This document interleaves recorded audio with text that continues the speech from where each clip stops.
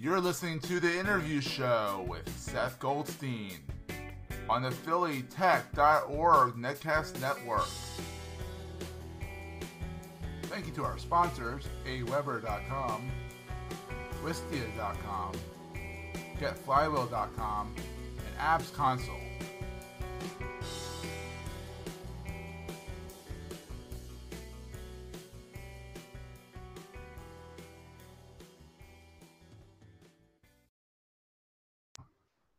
Hello, everybody, and welcome to another edition of The Interview Show. I'm here with Jason Snell, Jay Snell on Twitter. I guess former editor-in-chief of PC World and Macworld, right? Yeah, more or less. I had an editor-in-chief for PC World. I was sort of the editorial director over PC World, but I was the editor-in-chief at Macworld. Yeah. The head honcho. The head honcho. We'll call you that, yeah. Yeah, it was a complicated title. Complicated title, exactly. So what are you doing since then? I mean, those who watch you on Twitter, saw you on Triangulations, Right. You talk with Leo, and you're out on your own, ferrying in the wild. So tell us about it. Yeah, so I was actually planning on leaving IDG, which is the parent company of PC World and Macworld, for a while, and they talked me into staying, saying, "Oh, it's going to get better," and it didn't get better, and in fact, they did a second round of layoffs, and everybody involved knew that I was not interested in going through that again, and so I waved goodbye. And unfortunately, a lot of my colleagues lost their jobs at the same time. I was kind of not expecting it to be this kind of implosion that happened. I was just expecting to walk away on my own and say, "Look, bye guys," and I'm going to go do my own thing. And so the idea was, one, I was burned out, and so I didn't want to jump into another big media company job. And two, I had been looking at people out there on the internet and really getting inspired in terms of what people were able to do as independent writers and podcasters. And so I wanted to give it a try. So basically, I launched my own site about a week after I left IDG called Six Colors, sixcolors.com, and I'm writing Spelled there. out, right? It's spelled out. It's all spelled out, SIXCOLORS. So yeah, I should probably pay for the numeral versions and all of that. I just haven't gotten to it yet because some of those are kind of expensive. But yeah, they get some of them, like the TV is like expensive. Yeah.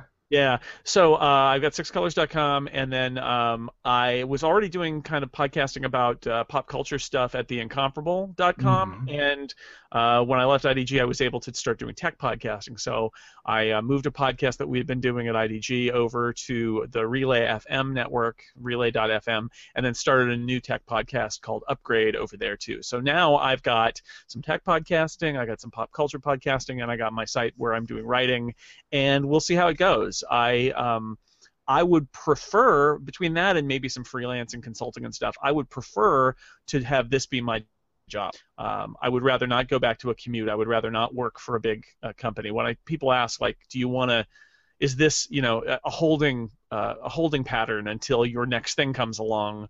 What I say is, I can't predict the future. It's possible that will happen, but that's not the plan. That's not why I started doing Six Colors.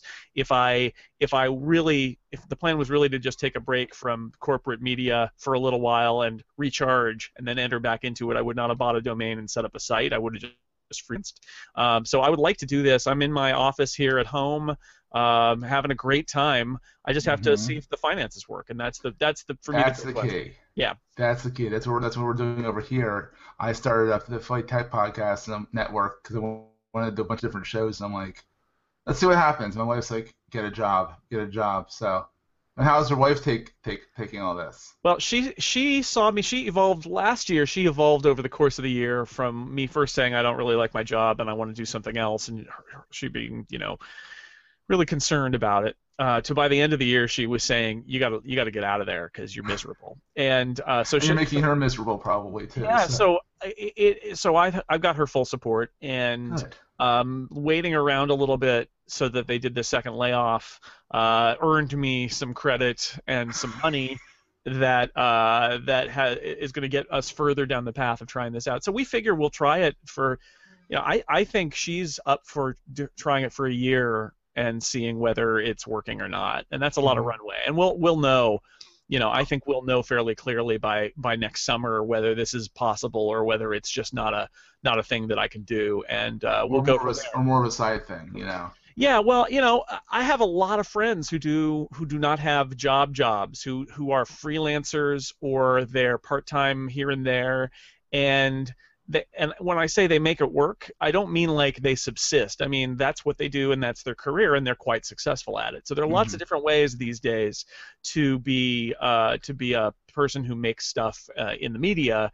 I'm interested in being one of those people, but we'll see. I mean, I do have this other skill set involving like managing people in larger organizations and bigger teams that Hmm.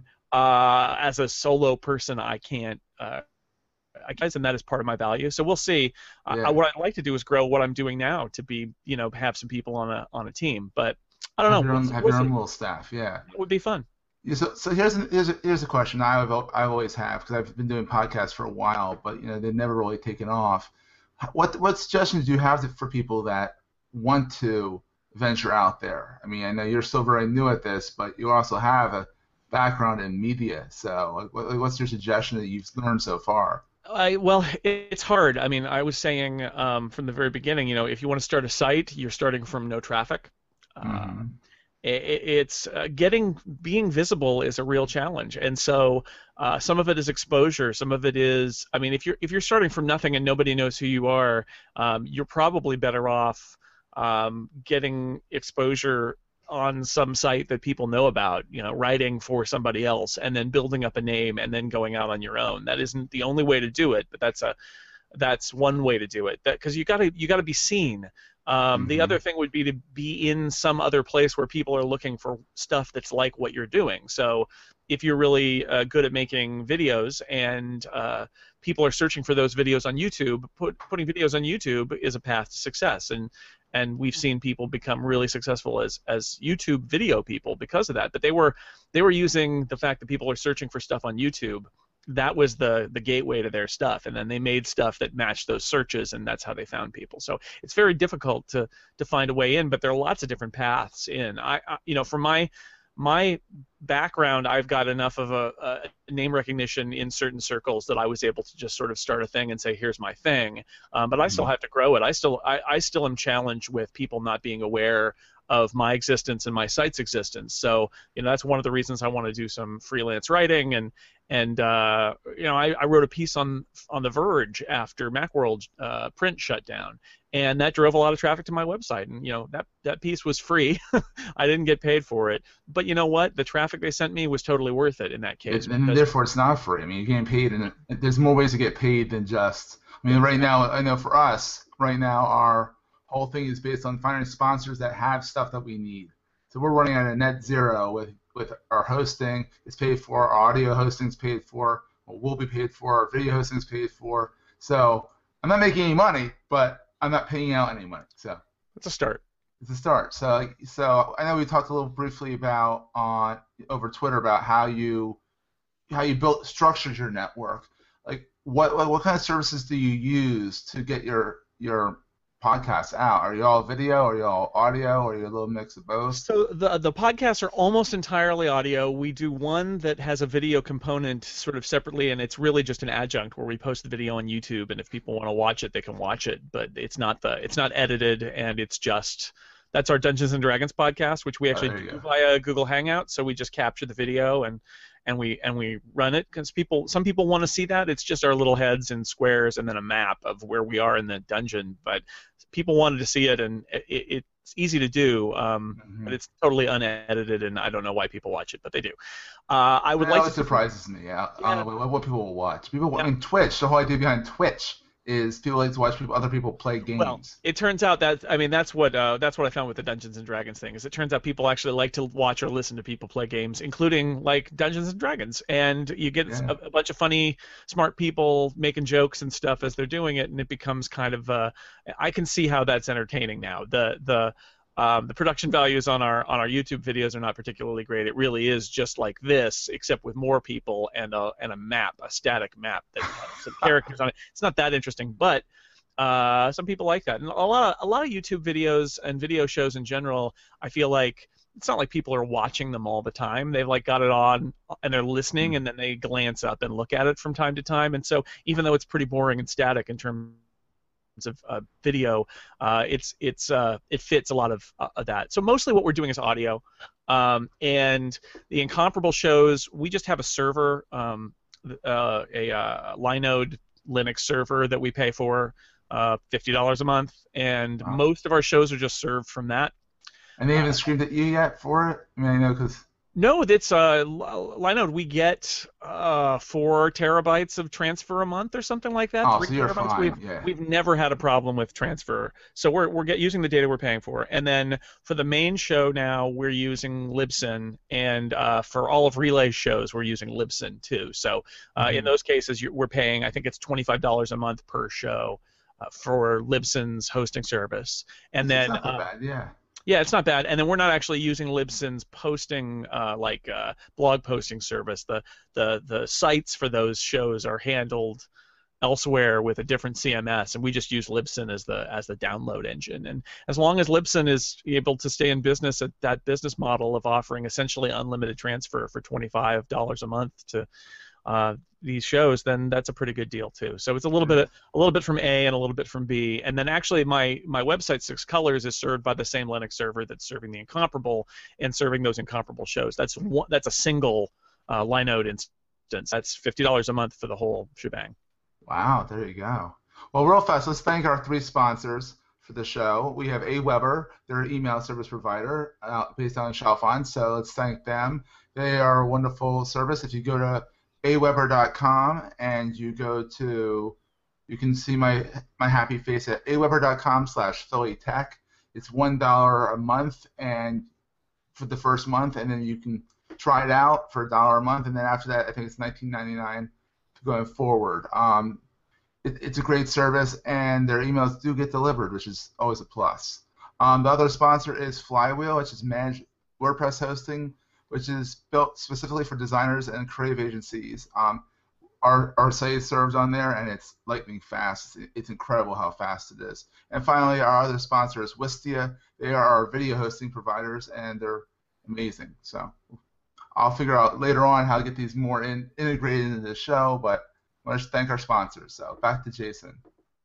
So Jason, sponsor-wise, I mean, I know you were talking to Leo a little bit that you have a sponsor for Six Colors, Right. And that's a weekly sponsor or a monthly sponsor? Yeah. So for my website, what I do is I'm basically doing the John Gruber model, Philly's own actually, Daring Fire. Yeah, I'm reaching out to John, seeing if I can get him on a show. Yeah. So John, I should say I'm in California, although my grandmother lived in Dublin, which is near Doylestown. So there's 5 minutes up my street. I know you're in Doylestown, right? Yeah, I'm in Doylestown. Yeah. I've been to that crazy museum that you got there. The Mercer Museum. Talk about OCD. Yeah, multiple. Whoa, that guy collected everything. Oh yeah. I've got like souvenirs from that, the little glass bottles and stuff from the Mercer. That's where my grandmother took me, like every time I visited her. Oh, you should bring the kids back sometime. I'm sure. Yeah. Totally. It's as bad as the Barnes Museum, only it's not art. It's cluttered, but it's junk, but it's fascinating. It's like fascinating. Anyway, so John Gruber, when he started Daring Fireball, he wasn't sure how he was going to make money. He had like ads and stuff, and then at some point, what he realized was scarcity can be good. He started doing what was at the time an RSS sponsorship. So his feed was sponsored, and that was nice, but he's expanded it to be like there's a weekly sponsor for the site, and it works really well for him, and it's worked well for others. And I thought that's what I'm going to try to do. Is I'm gonna say you can sponsor Six Colors. You get a little line of text on every single page for a week, and you get a post in the RSS feed on the beginning of the week, and you get a post on the site thanking you at the end of the week, and a tweet thanking you from my Twitter account. So basically, like, it's there, but it's super well labeled that it's a sponsor, and it's not overwhelming. And there's one per week, and here's the price, and buy it if you like. And after listening to John talk at the XOXO conference in Portland, Oregon, he told me that he at a conference he was talking about how he priced it too low to start. So I priced it at what I wanted the base price to be. Right? That's your sponsor right there, right? Yeah, exactly. Kiffy. So it's Kiffy, which is a cool like link sharing. I'm gonna just give him a plug. Cool. Go by all means. So anyway, the idea there is I set a price. I put up a thing and said, hey, here's the site. You can sponsor it if you like. I got a launch sponsor, which is actually the same guy who was Daring Fireball's first sponsor. He loves Oh being the first. wow. And First adopter. and then I put up a thing saying I'm taking sponsorships, and I am happy to say that I have sold out every single week that the site's been up through the end of 2014. Wow, So that's that's awesome. that's cool because we started September 15th, September 16th. So that's not bad. That's not a bad start. We got to keep it going, and Yeah. I would like to keep growing the site, and raising the rates would be a nice thing to do. Absolutely, yeah. Honestly, if I sold out at the current rate, I felt like that was the minimum that I could get at to have the site be successful. Would be like, this is the rate that I set. Was like, look, if I can get this every week or more or less every week, then this is gonna be something that I can do. And so far Absolutely. that's happened. So that's great. That's It's awesome. That's awesome. Yeah. So I guess we'll end the podcast now. Let you get back to, brainstorming and making money. But where can they find you online, Jason? All right, so you can go to sixcolors.com, sixcolors.com. You can listen to my pop culture podcast, stuff about TV and books Oh, and it's so much comics fun. and Dungeons and Dragons at theincomparable.com. And my tech podcasts are Clockwise and Upgrade, and you can find them both at relay.fm. Awesome. And then where do they find you online? On Twitter, I am at jsnell, so that I tweet a lot, so you can find me there at all You times. definitely tweet a lot, so yeah. And he's accessible. He responds to his tweets. I mean, that's how I And got that's to what's him. that's what's great about Twitter is that you can talk to people, and I love that about it. Yeah, awesome. Well, thank you, Jason. And Thanks. this has been the interview show, how cleverly named that is. And we will catch you in the next podcast.